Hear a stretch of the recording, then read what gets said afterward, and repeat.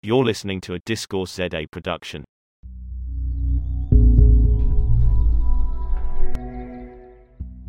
Hello, hi, I'm Bronwyn Williams again, and we're back with The Small Print. Today I'm talking to a rather interesting character, Arlen Kulwick, who is a philosopher and a developer and a musician, amongst many other things. But before I steal that thunder, let me hand over to Arlen to introduce himself the way he would like to be introduced. Hello, it's a privilege to be on the show. I didn't think about how I would like to introduce myself. So I'll pretty much leave it at what you said, with the exception that I'm a very lousy developer. I design protocols and other types of software system, but it's best left to quality, talented coders to build things, and not for me to do that. But yeah, I guess the rest is more or less what I do. Okay, so anyway, the reason why we wanted to have this conversation is because in one of our previous episodes, we were looking at the importance of opening up our physical borders in order to stimulate economic growth and to facilitate progress for humanity at large and for South Africa and Africa in particular. So we're looking at that immigration question and the flows of people and ideas across borders. But that, of course, opens up the next layer of the conversation, which is an open exchange of information over the digital sphere, over the medium and over the message that is controlling so much of our lives. And right now, a lot of that is under threat. The open internet seems to have peaked from my perspective, and I'm sure there's many people who would agree. It's fragmenting. There's things like the splinternet is taking place. There's different regionalized, different nationalized versions of the internet, all of which have their own different firewalls. It seems like in a lot of areas, things like freedom of speech and freedom of flows of information, both from an infrastructure layer and from a what we are allowed to say across that infrastructure perspective, does seem to be re-balkanizing. So although we can talk about opening up our physical borders with things like the African Union, at the same time, a lot of those invisible borders are snapping shut. And for an extreme case there, we can look at what's happening in China with what I like to call the Wi-Fi curtain, which is a whole lot tighter than the Berlin Wall or the Iron Curtain ever was, because it's talking about like a lot stronger control over both the physical and the digital layers of citizens' lives.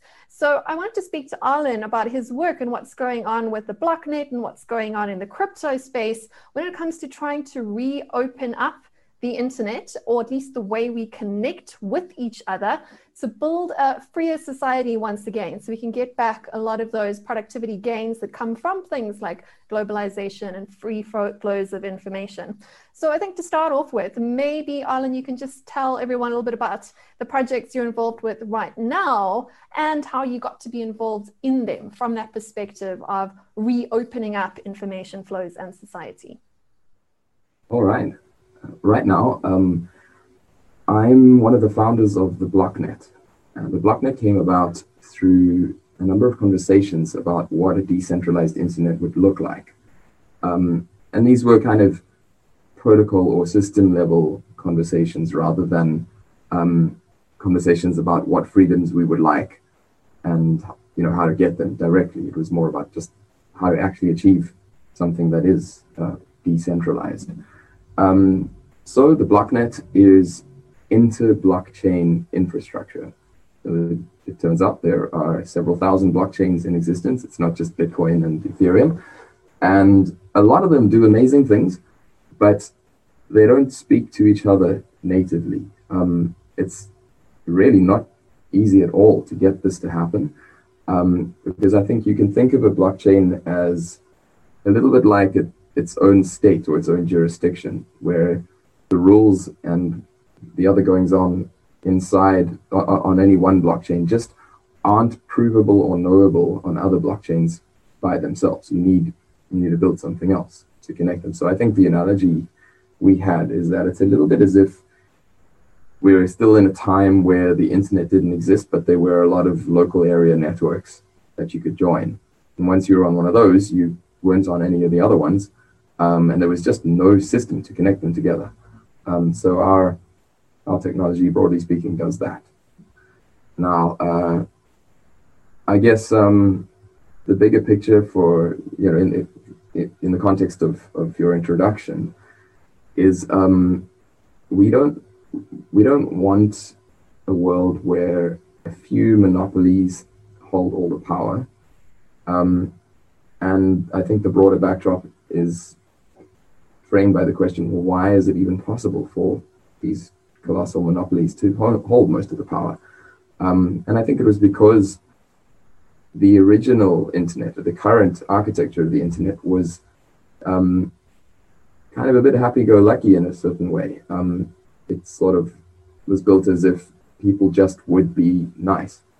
But unfortunately, not everybody is nice, and it doesn't take more than a very small percentage of people being not nice to make a massive mess for the world, which is why there is such a thing as the open internet movement, and why anyone's protesting at all. It's that we didn't defend the important aspects that really matter to us, which only now we're acquiring the means to defend. And I guess the blocknet is at most a small piece of that puzzle, which is a way of preserving self-sovereign existence on the internet. And that includes all the services that now run over the internet. So in other words, quite a lot of life. Yeah, so you spoke about how we kind of at the place now with the decentralized blockchain-based internet where Tim Berners-Lee was starting to work when he was trying to develop the protocol for the World Wide Web, right? Am I correct in sort of making that analogy as to where you kind of are right now? So of course, the ideology and the ideas behind that original open web, World Wide Web, were very altruistic and they were very big and very bold. But a lot of those core principles have really been eroded and very, very quickly over the last sort of 12 to 13 months in light of what's happened with the world, in light of the rise of things like fake news and unpopular populist politicians. There seems to have been a lot of a pushback on those very liberal values that the internet as we know it today have been founded upon. So what do you think can be done to make this new internet that you're building more resilient against being re-balkanized and against becoming closed in the next 20 to 30 years when this project you're working on becomes more mature? And in fact, it could happen a lot faster because I think people will have a residual memory as to what went wrong with the first version of the internet. It's a big question. I'm not sure what level to answer it at. Start anyway, we'll unpick My it. first impulse is to get into protocols and coordination problems, but that's the deep end, and I'm not so sure that works for anyone. But you can do that. Of course, protocols are just incentives, right? At the end of the day, it's the rules of a game. And I think that a lot of the reasons why we have trouble with the current internet is because our current rules are too easy to game, or they are too restrictive, or they just keep on being changed mid-play. So I don't think it's a too complicated place to start if you want to start there. I suppose just a case of trying to find words that simplify the concepts for people that aren't familiar with it. Do my best. Well, I guess to me, right now, there's this interesting set of inconsistent interests. People want privacy increasingly. I'm thinking, for example, about this recent uproar about WhatsApp and their policy wording change. People also want freedom, or freedoms of various kinds, but it's not simple to do both. Generally, with a whole bunch of freedom along the lines of, say, TCP/IP, the Internet Protocol, you don't get privacy. You just have everything in public, and well, that's an issue. Then I guess the immediate question, especially when you're thinking about privacy, but also freedom, is, well, why is a third party whose incentives need not and often don't align with mine controlling, or it's at least in certain ways able to control my messaging or my online interactions or purchases or anything else? Why do we have this, and why is it necessary? And I guess there's another whole different problem to solve. How do we do things that don't involve third parties whose incentives need not align with ours? So I've sketched 3 things so far, all of which I understand need to work nicely together in a way that that makes sense for the purposes people want to put the internet to. And it needs to be done in a way that is kind of bulletproof, in the same way that Bitcoin is bulletproof. For example, nobody knows how to bring the network down, nobody knows how to print Bitcoins illicitly. It's just got to work. And that, to me, is a kind of a minimum standard for a decentralized new type of internet. Now, I hope that sketch was perspective giving enough to get into some protocols. I would say, let's talk about what a blockchain can do and what a blockchain can't do, because this is a useful inroad. I think, I'm guessing quite a lot of your listeners don't really know how a blockchain works. This might even be helpful in that respect. A blockchain is quite simple in a way. It's about it's a way of reaching agreements about any given data set. So you could have a blockchain like Bitcoin that reaches agreement about what transactions count and which ones don't. That's just all it does. It's just a one-purpose thing. You could have, more complicated blockchains like Ethereum, which allow you to write all kinds of stuff because their scripting language is more expressive. So in principle, you could write any kind of contract, although in practice that's really hard.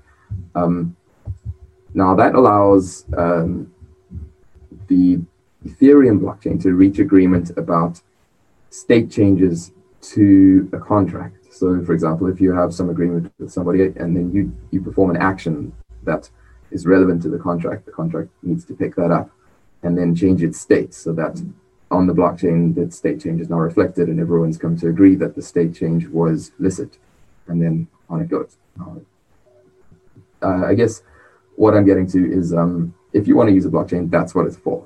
And it doesn't tend to make sense to use one unless you're using a blockchain that's public infrastructure. These things are, it sounds weird, but these things in some sense are the socialists' absolute dream. They could, you could not have a more useful tool from this perspective, because you can kind of plan economies with this type of thing, right? You could have a bunch of machines that no one can manipulate. Well, in the perfect world, there are all these minor little things that can go wrong, but they basically are kind of inviolable, bulletproof, and perform their function in ways that anyone can check and can prove to themselves has been done properly. This is what's known as trustlessness. So you don't need to trust some third party to perform something honestly or to have good intentions. You just take a look at how the protocol is coded, and then you can pretty much guarantee yourself that the outcome will be what it says it will be. Blockchains are useful for that. And that's really cool, right? Because that covers any law-like interaction between human beings. So all contracts, done, right? Amazing. You can write all kinds of interesting things. And that can feed into interesting areas. Like, let's say something that might sound far-fetched, like instant messaging or something. You could implement a system, not that it's necessarily optimal to do it, but you could, where in order to interact with someone, they need to give their permission. There's no sort of phone book or something. There's no, well, there might be one, but not one that spills your phone number to the public. It might be something where you essentially engage in a type of blockchain-powered contract that then in a sort of immutable, bulletproof way gives you permission to speak to the other person. And that could all be done without users needing to know how it works or what's actually going on. But it will be able to enforce those freedoms and that consent in a very strong way, which I find quite beautiful. Now, I guess when it comes to the contrast or the conflict between freedom and openness, this, I think, is an area where not specifically blockchains come into it, but cryptography for sure.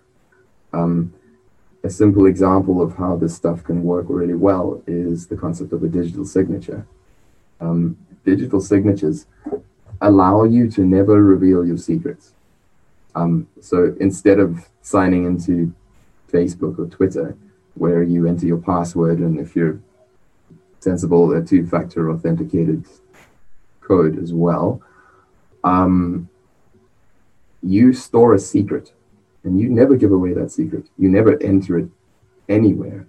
And what it does is some complicated mathematics on that secret to construct a signature that anyone can verify as authentic on the basis of something else known as a public key that you do publicize.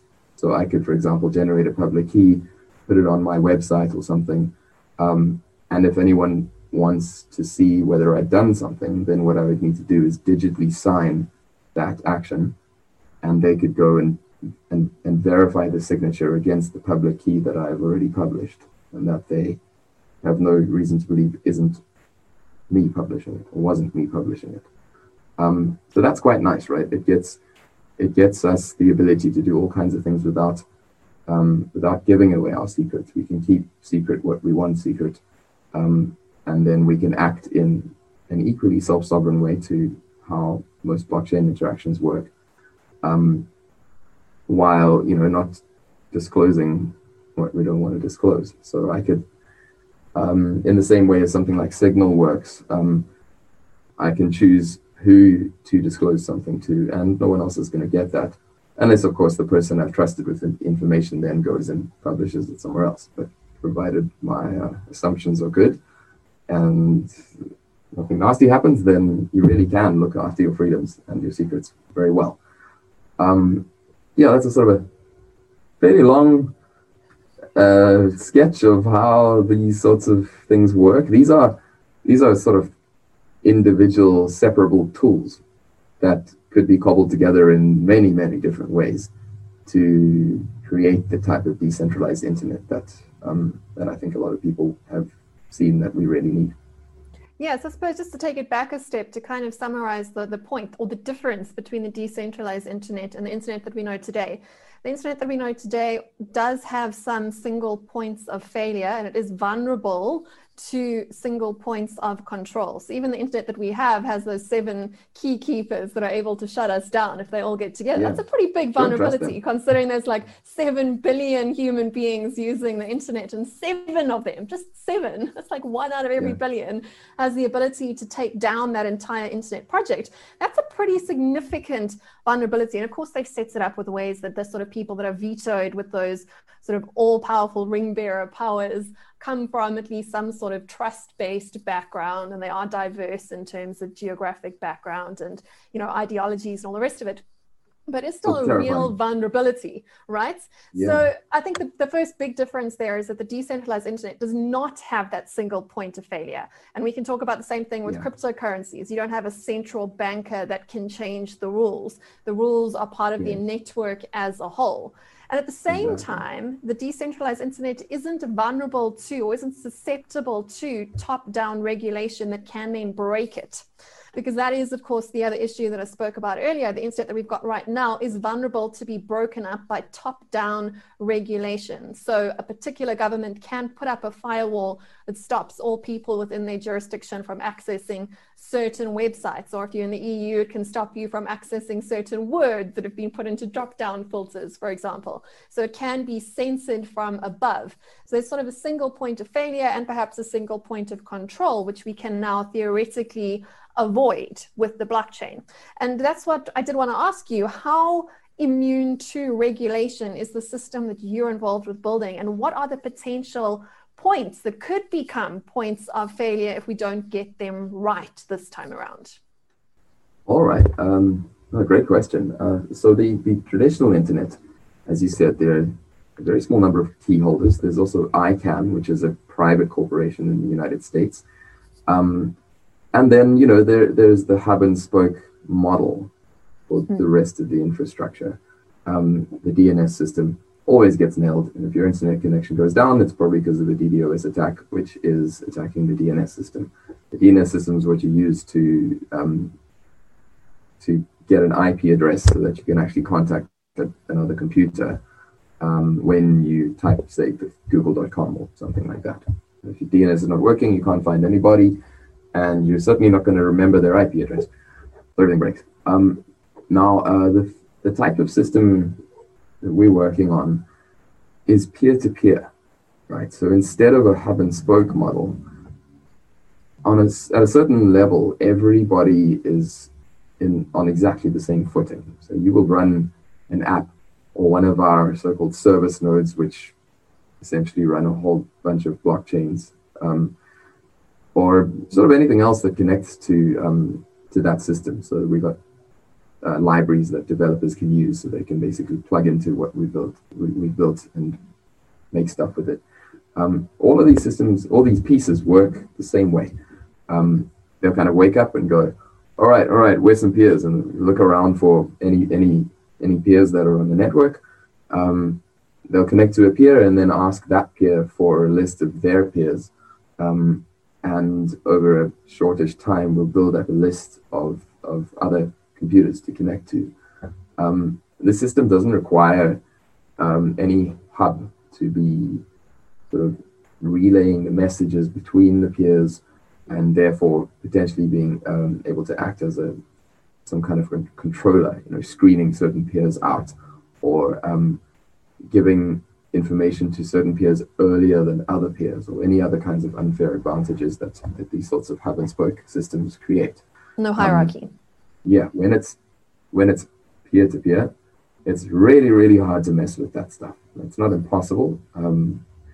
You can, for example, try things like flooding the peer-to-peer network with all kinds of messages, and that can overwhelm certain parties.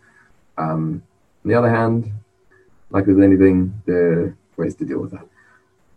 Also, those don't tend to affect sort of your single target. They just affect everybody. So it's a little bit like an atomic bomb. People don't use them for a reason. They just like to hold them over people's heads as threats.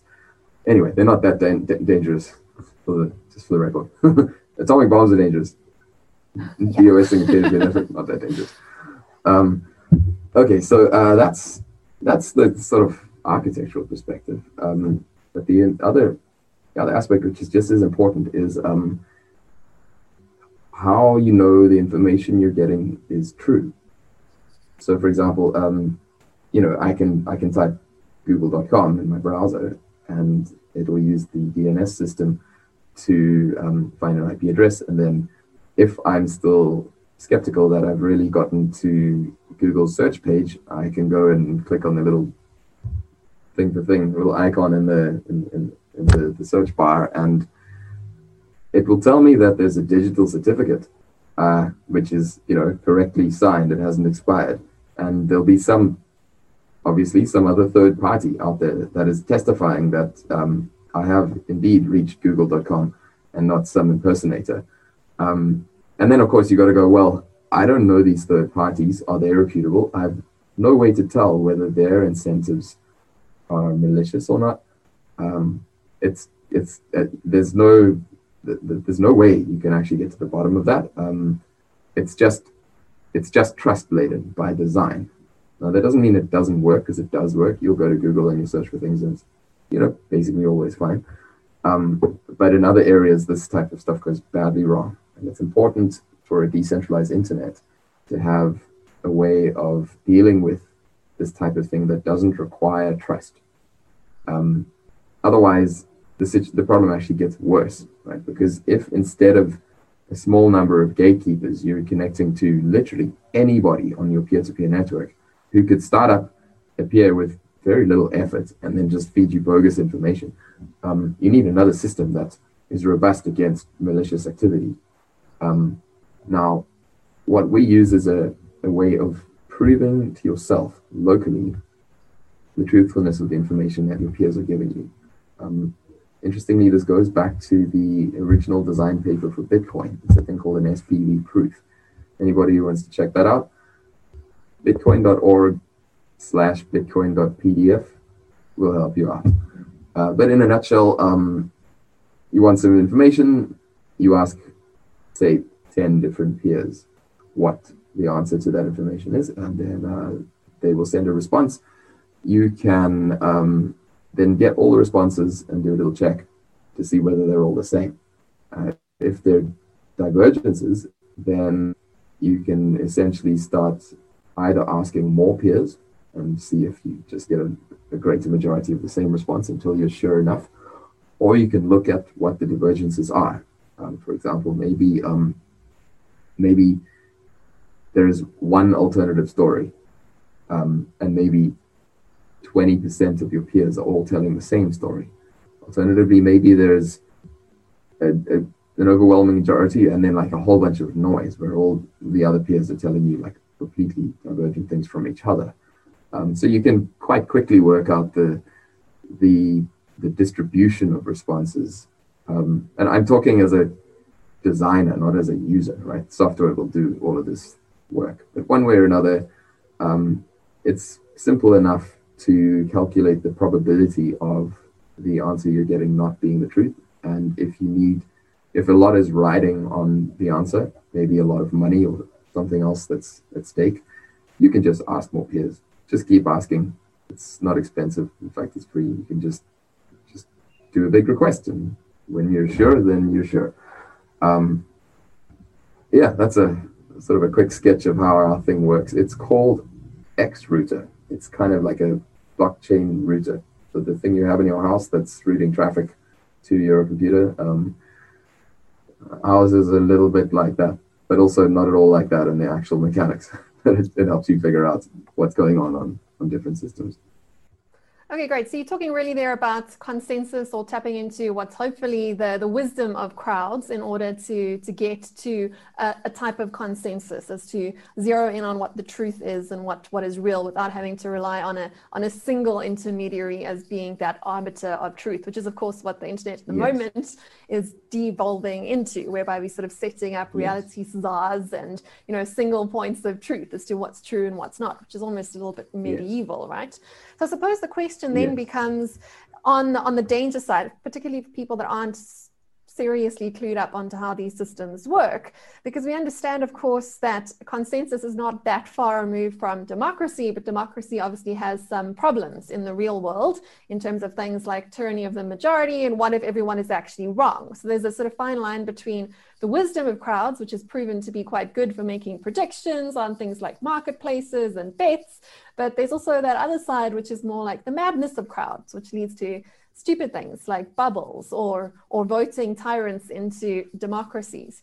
So how is this system more resilient than our real world systems? I think most people listening to this understand the limits of the crowd itself. Or are we talking here about a digital crowd, which is very different to a fallible human crowd? Maybe you can just explain that difference from a governance perspective. Great question. All right, well, I'll start with the idea of the wisdom of crowds. That's a wonderful piece of theory, and it works really well in actual existing prediction markets like Augur. It's premised on something quite specific, though. It's not the same as everybody voting for the wrong politician. The wisdom of crowds only works when the voters can't communicate. If you can't set that up in advance, you've got a mess, right? Great point. It's imperative that each individual voter is kind of voting on their own. Now, the way that Augur, for example, a decentralized prediction market works is that it makes you put your money where your mouth is. And that really, really is clever, because there's nothing stopping you and I having a chat and then voting.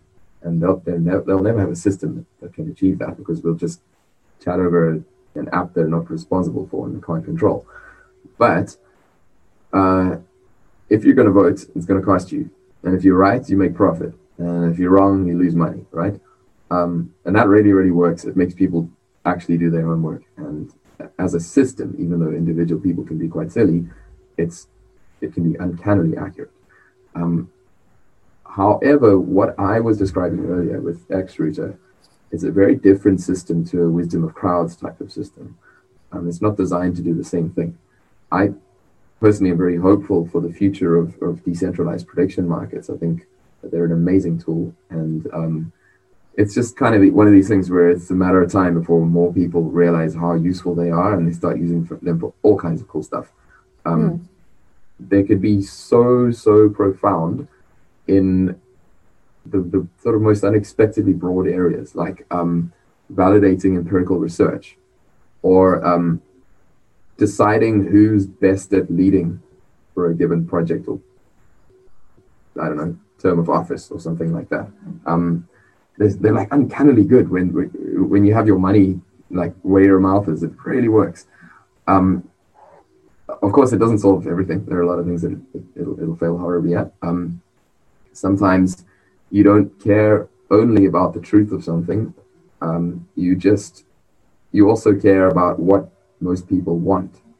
And not all questions are about the truth. Some of them are just about what people want. And their desire could just be valid. Now, for that, you don't need a prediction market. You need a way of voting that is not prone to abuses like our current system, our current political system. Horrible mess. Who are we trusting that the votes are fairly counted and that there are no nasty, non-existent deceased voters or whatever else? That's a whole separate problem, and it's reasonably achievable. You need a very good anti-Sybil mechanism. So this is a way of preventing people impersonating others or creating many identities. And then you need something like a blockchain to log the votes, because once something's on a blockchain, no one's going to be able to erase it. And that's a really nice vote counter when it comes to it. Amazing. But if you don't solve the Sybil problem first, then you've got nothing at all in terms of a voting system. I guess there's one other really important thing for me when it comes to these slightly broader questions about how do we coordinate action, which is the efficiency of systems. Peer-to-peer systems especially fall over very easily. If you don't optimize them, they just die of communication overload. There's one of these mythical laws of teamwork, which is that you can't really get much done if you have a team larger than 8.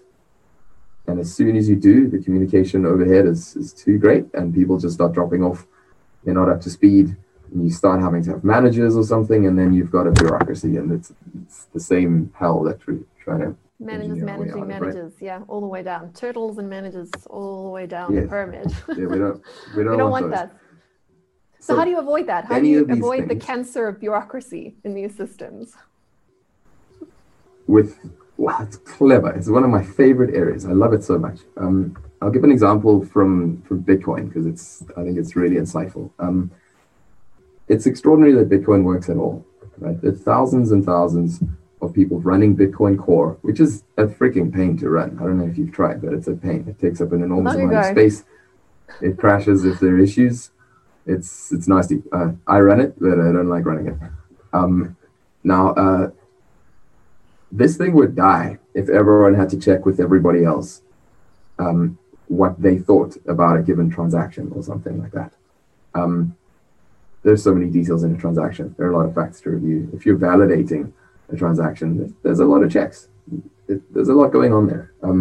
Now, instead of requiring the entire network to check all the things in a transaction and then, confirm that it's fine, firstly, I'll get to the main principle. What you need to do is find something fundamental, something that like a mechanism that's fundamental to the entire system, and control only that. So you're now validating one data point among like thousands and thousands. And provided that everything else kind of ultimately has to map down to that one. Well, maybe you could pick 3 in a different system, or a small number of things that needed to be validated. And provided everything essentially boils down to that, then you can scale, right? Because you've got very little intercommunication that's required. I'm going to get away from that for the moment. That's Bitcoin's genius, because what happens after that, when you've got more complex problems to solve, is a whole lot more complicated. The best example, in fact, by a very long way, the best example of this type of coordination problem solving is a thing called Avalanche. Avalanche is the newest consensus protocol. There are only 3. And for the Bitcoin enthusiasts out there, I'll tell you that proof of work and proof of stake are not consensus protocols. Those are anti-Sybil mechanisms, which goes back to the voting thing I mentioned earlier. Consensus protocols are a sort of a collection of rules about how peers kind of come to believe the same thing. Now in Bitcoin, it's the longest chain rule, so-called. So in an even point, you'll have a copy of the blockchain, I'll have a copy of the blockchain, and everyone's like waiting for the next block. Someone on the network is going to solve that block. no one knows who. And so they're all listening, right? And so if there's a new block, everyone wants it immediately. There's a very simple way in which Bitcoin is able to tell whether this new candidate block is the latest block or just some other nonsense that anyone came up with and broadcast to the network. It's down to, it's not funny, but the hash of that block being a low number. That's lower than anything else they found and lower than a certain threshold. I'm not sure how into detail I need to get about this, but basically you can create a kind of a fingerprint of some data. That fingerprint is called a cryptographic hash. A hash is just a really, really long bunch of numbers and letters. It's actually a number. We just use the letters as if they're numbers. And then essentially people are going to be number crunching as fast as they can when they're trying to mine the next block. And whoever comes up with a solution to the next block where the hash of that block happens to be a really low number. It's like the simplest valid solution, right? I mean, like just to really oversimplify the concept, So the simplest possible, actually correct solution. There you go. That's the one that gets. It's the simplicity that makes it work. It's why that thing can actually scale. Why you can have 5,000 to 8,000 different nodes running around the world, and the system is healthy. Anyway, so I was talking about consensus protocols. That's how Bitcoin works. Avalanche is massively more interesting and complicated. So where we headed? That's try explain that one maybe in a bit more detail, because that's what matters for building this out beyond just merely sort of magic internet money into something that could become the next infrastructure system for all of us. Yeah. So Avalanche is it starts with something quite simple, which is a simple rule for deciding, say, red or blue or any other type of decision. So let's say that there are a couple of peers in a network that think the answer is blue, and a couple of other peers that think the answer is red. The idea is each peer will sample a small number of its peers, not the whole network, just a small number. And if a certain majority of that sample thinks that the answer is red, then it'll either stay red if it's red already, or if it's blue, it'll change to red. Now, that sounds a bit sort of simplistic, because it is, but there's some cool proofs, some really, really elegant stuff that proves a property known as metastability. Metastability more or less amounts to the fact that you can kind of quite reliably and truthfully come to the correct view on whether the answer is blue or red by only sampling a small number of nodes given the rules that they implement. That's sort of level one of several levels that basically build up from there to Avalanche, which is this kind of extraordinary protocol. It's faster at reaching decisions than the Visa and MasterCard networks are at processing card transactions, and it scales. So you won't find that the blockchain takes up many terabytes over a few years. It's little. Yeah, because that's the challenge, of course, with the Bitcoin protocol, that it's at scale, it does slow down unless you build other things into it, just to oversimplify that problem. But it has to be solved if we want to use those networks for more complicated bits of data other than sort of financial transactions. And even then it can be quite cumbersome. So simplifying the sharing. I think the biggest advantage of Avalanche is it's the first thing out there that actually scales in terms of the number of peers that can be around to validate. So it's a little bit like being a Bitcoin miner, but anyone can do that. It just scales in that respect, which is extraordinary, right? In the history of consensus protocols, you could achieve a large number of, largish number of validators if you knew them all in advance, which meant essentially building some kind of nasty registrar where you have to sort of make people sign up to your protocol before they participate. So it's a closed protocol. It's not an open protocol, but it can work quickly and somewhat scalable. Bitcoin came along, and one of the real advantages of Bitcoin is that it's an open protocol. You don't need to sign up. That's one of the important reasons why it's so decentralized. You just run the software. You don't need anyone's permission. There's no controller. You just run it. Nonetheless, it arrives faultlessly at a record of all the correct transactions with no nonsense. Now, Avalanche allows many more validators than Bitcoin is capable of. So it's, in a sense, is more decentralized than the Bitcoin protocol. And it doesn't require your owning literally a data center of mining equipment. You just run it on your phone or your computer or something. This is incredible, right? Can you think of a more inclusive thing than that as, say, basic architecture of the decentralized internet? You could fire up a lightweight thing on your phone and start validating, start, participating as a full citizen of this network. And then that allows you to learn all kinds of truths in really, really powerful ways that until literally September last year were just not possible, because that's when it launched.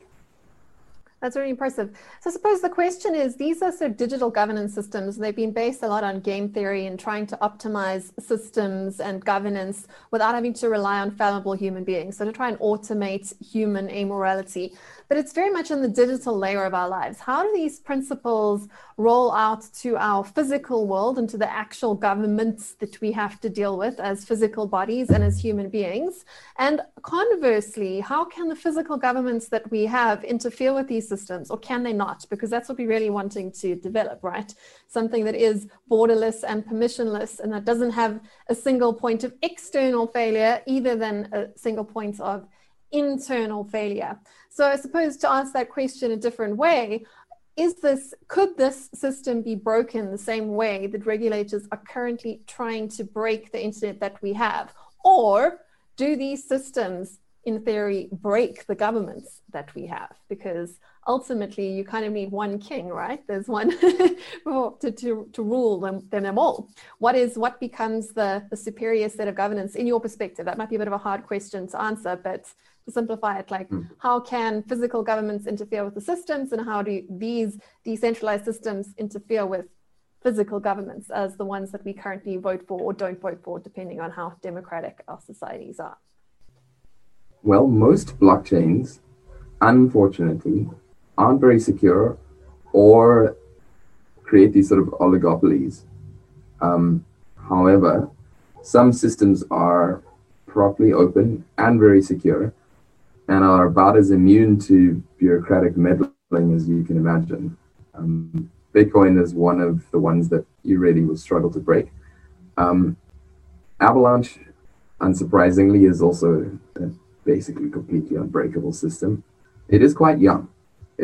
All of these technologies need to mature, because having a beautiful idea with a formal proof in an academic paper is an amazing accomplishment. Building that out of code is another huge accomplishment, and it takes many iterations before you can get there. So I would say mature Avalanche will be the most ideal, bulletproof, scalable thing out there for building this stuff. Now, just to touch briefly on the systems that aren't like that, because people are getting excited about a lot of things now that we're in a bull market. There's a thing called DPoS, Delegated Proof of Stake, and a lot of systems use it. For example, there's a project known as Cosmos, or they run a thing called Tendermint, which is a delegated proof of stake system. There's another project called Polkadot, which are more or less the same, not quite the same, but it amounts to more or less the same thing. These systems inevitably have this kind of hub and spoke architecture, and the validator sets are small. They cannot cope, those protocols can't cope with a large number of validators, which means you have oligopoly, which means, well, those people can be nailed, right? If you can go and find out the small number of people who are, capable of validating on the network, and you take out sort of a large proportion of them, then what you're going to do to the network? It's a vulnerability, like having an army base, like having a digital Pearl Harbor. It's just waiting there for someone to take it out. Or to regulate it. That's not what. That's obviously not what we want. That's not what the decentralized internet needs in order to survive. It needs to be anti-fragile. It needs something. Exactly. It needs to be that anybody from their browser is validating the network in the sort of at least this analogous way to what I was describing earlier. Everybody needs to be a full citizen of the internet. Otherwise, it's going to get smashed up. Also, otherwise, you have to trust people. I don't want to trust the fewer than 20 blocker validators on EOS, for example, to play nice, because they don't. Some of them are nasty, and some of them make really stupid mistakes. It makes a huge mess. Well, any human being given enough power is corruptible, right? So that's the problem with any government system we've managed to devise as human beings, whether it's a democracy or a monarchy. We give a lot of power to individual people, and whenever we try and select them, whether through birth or the vote, we still end up with creating a vulnerability, and that's what we want to try and optimize against if we want to have a more anti-fragile world. Exactly. So we need properly decentralized tech that scales in terms of its speed, but also in terms of the number of participants it can handle. And that tech is here. It's a really amazing moment to be alive. If you think of, the last 5,000 years of history, political history is a big bunch of horribleness. It's just nasty all the way along. How many really, really good leaders can you think of? Can you name 5? Corporate or public sector, exactly. Not many. Not so few of them. It's lamentable. It's such a mess. But we're in a position now where we can replace trust-laden systems with trustless systems. We can decentralize instead of relying on these third parties, these leaders. Now, obviously, I'm being quite kind of idealistic throughout this entire discussion. It's one thing to have a new protocol that exists and works. It's another thing to build, something that approximates the way the government works now, at least in terms of service provision and all the many bits and pieces that need to fall into place. That's a huge project. But it's a nice place to segue into what's going to happen. I'm pretty idealistic, as I was saying.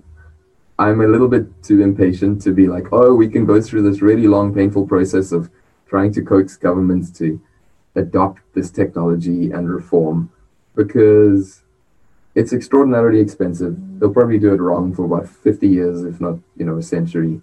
And I don't like them anyway. I would much prefer to sort of smash it up, or maybe not to bother smashing it up, but just to build something else that works better and just allow it to flourish. So I guess that assumes already that these systems are more or less unbreakable by governments and regulators. It assumes already that we can solve the coordination problems that come up in a society, and there are hundreds of thousands of them. Challenging thing to do. But if you're patient, I guess, and you don't try to solve all the problems at once and solve one big thing at a time, then the solutions that are possible now are unbreakable, are unassailable by governments. And the governments, I think, would be very lucky if anyone is, kind enough or not idealistic enough to actually work with them. I don't know about you, but I hate working with bureaucrats. It's horrible. It wastes so much of your time. It's incredibly expensive, and it's boring. So I kind of hope everything just changes. Dead weight loss all the way down. I want a big change. I want exciting change that doesn't have the friction and the technical debt and the culture of bureaucracy. I want something really fresh and really different, and it's possible now. Yeah, I suppose my thesis really is that the current internet that we have and the current governments that we have, government breaks internet because it is able to do so. And we've seen many, many examples of that. But looking a bit further ahead, it appears to me from where I sit and from the research I've done and the people that I've spoken to and the sort of dots that I've connected, that the decentralized internet breaks the government. And I'm not entirely certain that we get to have both. So I've written and spoken about that quite a lot this year, made a lot of enemies on all sides of the various different divides, but I'm not sure the democratic nation state gets to survive disruption from the decentralized, unregulatable internet, because it's not just the internet layer, it's also the financial layer. So we've tried not to speak too much about Bitcoin because it is such a fraught subject and it does induce a lot of eye rolling from a lot of people. We want to take this conversation more into the governance space, because that's what it actually is. You know, the Bitcoin and the blockchain behind it is a new system of governance, a system of governance that doesn't require a central authority. And that's solving the problem of the central banker and the monopoly on fiat money. But a lot of what you've been speaking about today is solving similar problems, but for different forms of governance, whether those are corporate forms of governance or state forms of governance. And if the internet that we know has replaced a lot of middlemen, not with other middlemen, to be perfectly honest. So the internet took away third parties and trusted players and replaced them with platforms. The internet that we're building now, the decentralized internet, is more about replacing policymakers with protocols.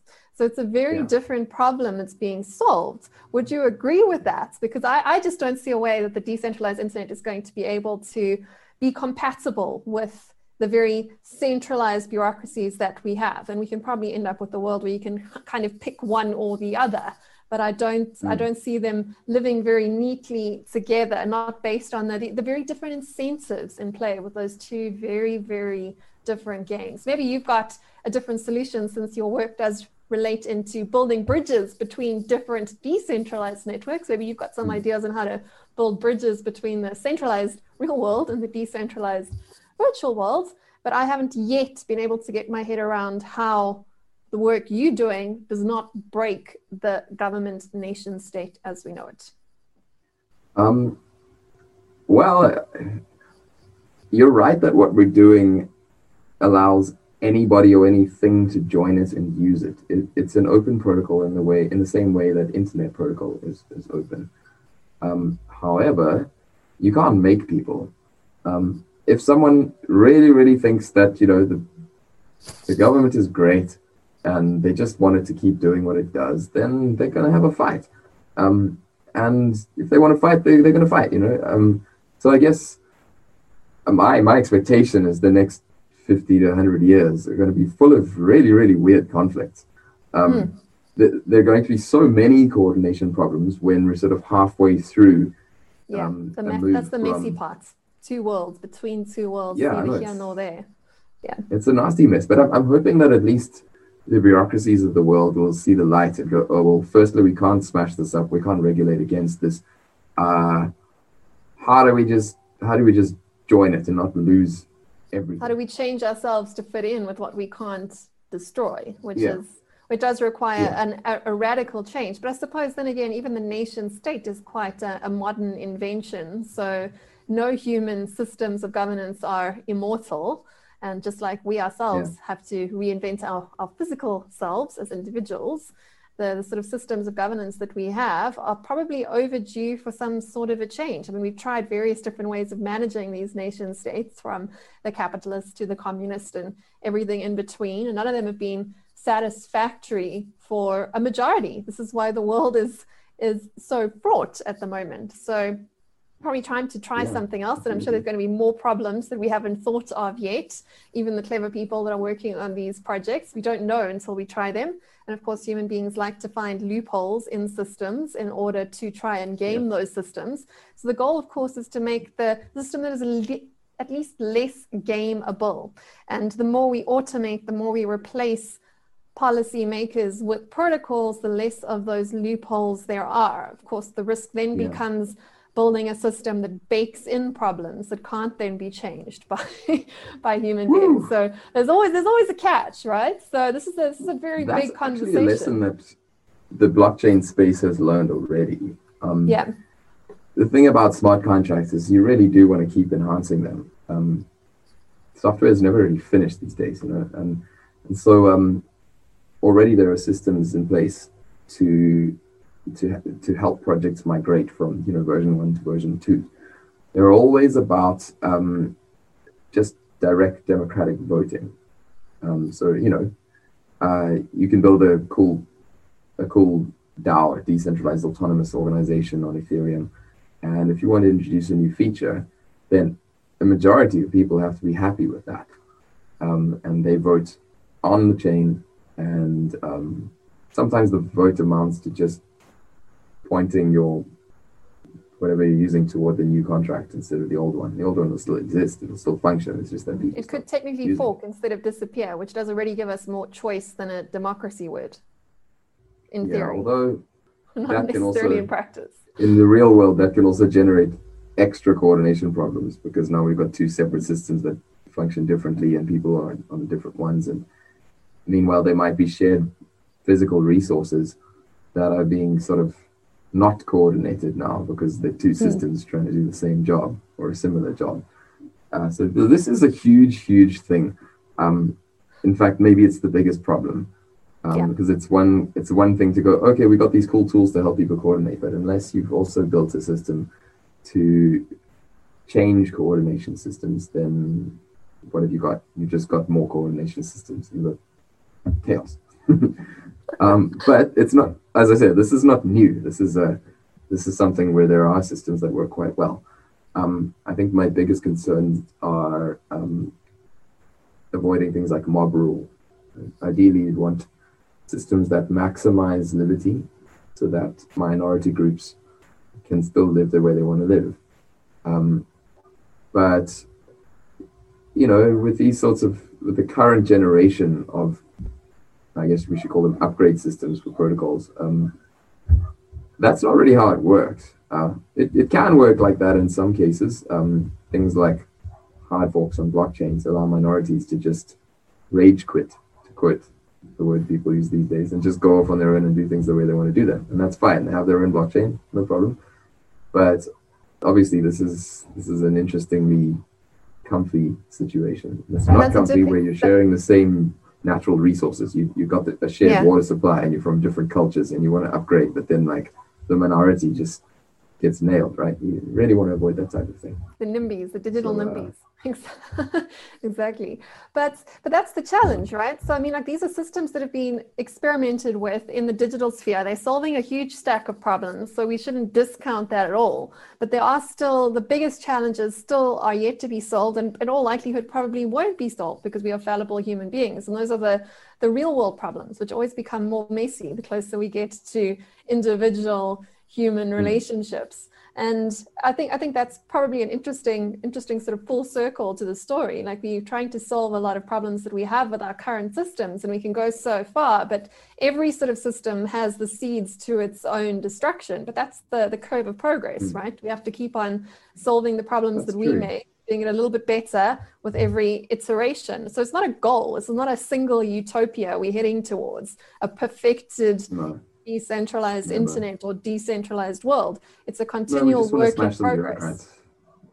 Yeah, that's a good interim goal. I can definitely get behind that. So let's do that first, and then worry about how to protect minority forking rights in a decentralized protocol governed world. Well, there are pretty good ways to do this already, I guess, at least in theory.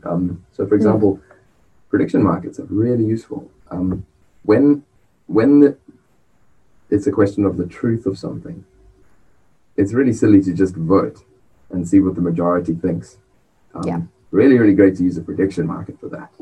And then you can have a pretty good guide to the truth of the matter. And then if need be, afterwards, you can vote that in or something.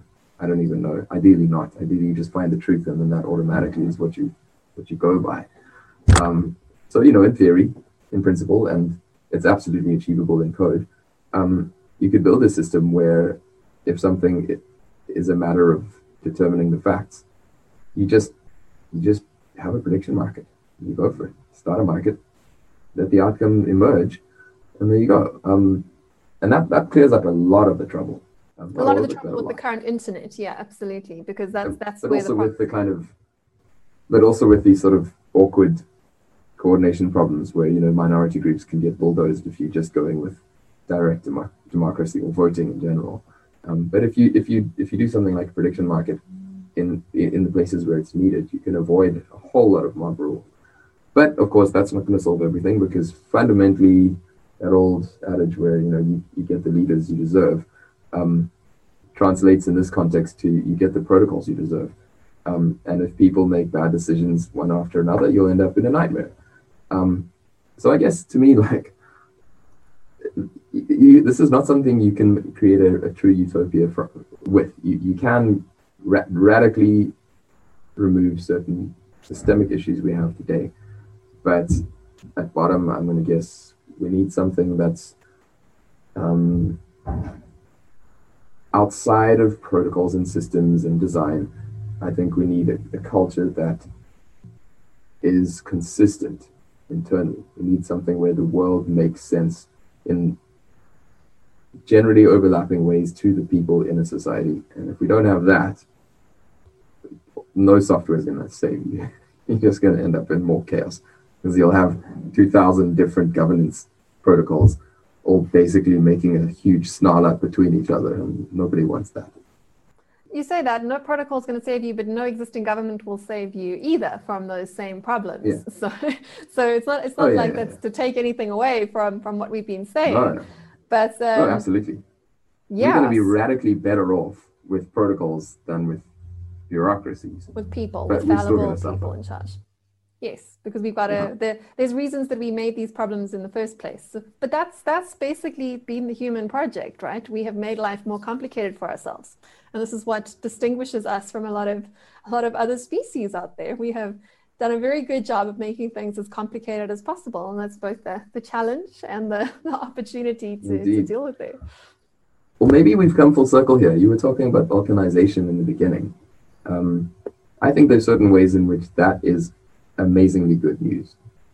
I think if we don't have nation state size objects anymore, or far fewer of them, if we have a situation where there are smaller groups, then the coordination problems are simpler.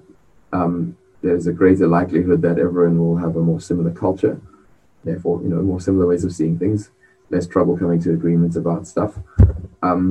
That's an amazing way to just get a head start against anything bigger or more complicated. And things with head starts tend to do pretty well. So I'm going to guess that in at least a lot of cases, people or groups of people that implement decentralized governance save themselves like 80% of the money just running the show. And if there's smaller groups, more cohesive, less trouble, less friction, simpler systems, takes less time to design, they could do very well. And those things that do well will have, more wealth and more resources and better ideas, and other people will copy them. And it doesn't mean we won't have conflicts, but it does mean that the things that work are quite likely to keep working and to make more of themselves. Well, that is the thing, right? So if you want to maximize freedom, you actually have to maximize choice. And to maximize choice, you can't be building for a homogeneous, utopian, singular entity. Any sort of singularity is fundamentally anti-maximizing for freedom or for choice. So there is something to be said about sort of marginal returns to freedom if you actually want to maximize freedom, ironically, which requires some forms of borders and some forms of exits from whatever the decentralized consensus protocol is. There has to be an opportunity for dissenters to dissent. Otherwise, any system, no matter how wonderfully it has been designed, will sort of devolve into, if nothing worse, at least stagnation. So we've got to always make room for the dissenters of whatever comes next. That's probably a good point to leave it for today, unless you've got some other final comments on everything that we've been covering today. If we haven't confused I have this everybody thing I keep coming back to. It's so high level compared to the rest of the discussion, but I'm increasingly thinking, what the hell were people thinking during the French Revolution? Why were these ideas, these huge, beautiful ideas, not bounded? Liberty, fraternity, etc. Why were they so unbounded? No one designs a system without kind of limits on a principle, unless they want to create an enormous mess. And I don't think they were trying to create a mess. So it bothers me a lot. You can't look at any current system that needs to thrive in an adversarial environment without seeing a system with boundaries. Every cell in your body has a cell wall, and it's really, really actively policing what gets inside that cell wall and what gets out. There are protocols and protocols and protocols on that cell wall. And man, if those go wrong, you have huge problems. Either you get diseases, or you get, cancer, or it's really nasty. And I think actually from a systems perspective, if there's a future for these types of modern era ideals that I think we all cherish, it can only be within more clearly established boundaries. There needs to be a way of deciding where one thing ends and the next thing begins. Otherwise, people kind of want absolute freedom and don't get it. They just get pain instead. And I guess like this ties into what I was saying about balkanization potentially being a good thing, at least in some respects. Where, you know, if you can just bound things geographically and bound things culturally, and the boundaries are porous, like a cell wall, right? And they're not Trump's wall. They're a nice porous wall that has good protocols in it. They're a choice between state A and state B. There's a flow there. Yeah. Maybe it's even a free market principle between these different groups and systems. Well, we had that same conversation with our conversation about immigration and immigration with Gwen and Gwenya from the DA, when she was talking about how it's not about not having borders, it's about having borders that have doors rather than like just a fence, right? So it has a flow that you're able to enter and exit those doors, but you're still able to hold different states of nature on either side of that swing. So if that sort of analogy makes sense to what actually coming exactly back to what you were talking about with the blocknet, which is about interoperability between different chains, which are essentially sort of different digital states of nature. So perhaps what we really need is more door builders than anything else. Yeah, it's a boundary, but it's not a wall that shuts everything up, you know. And without really well-defined boundaries, I just don't see how any of this stuff's going to work. But I think a lot of people probably already here. We're way past the Enlightenment these days, and at least I'm hoping we are. I guess we'll see.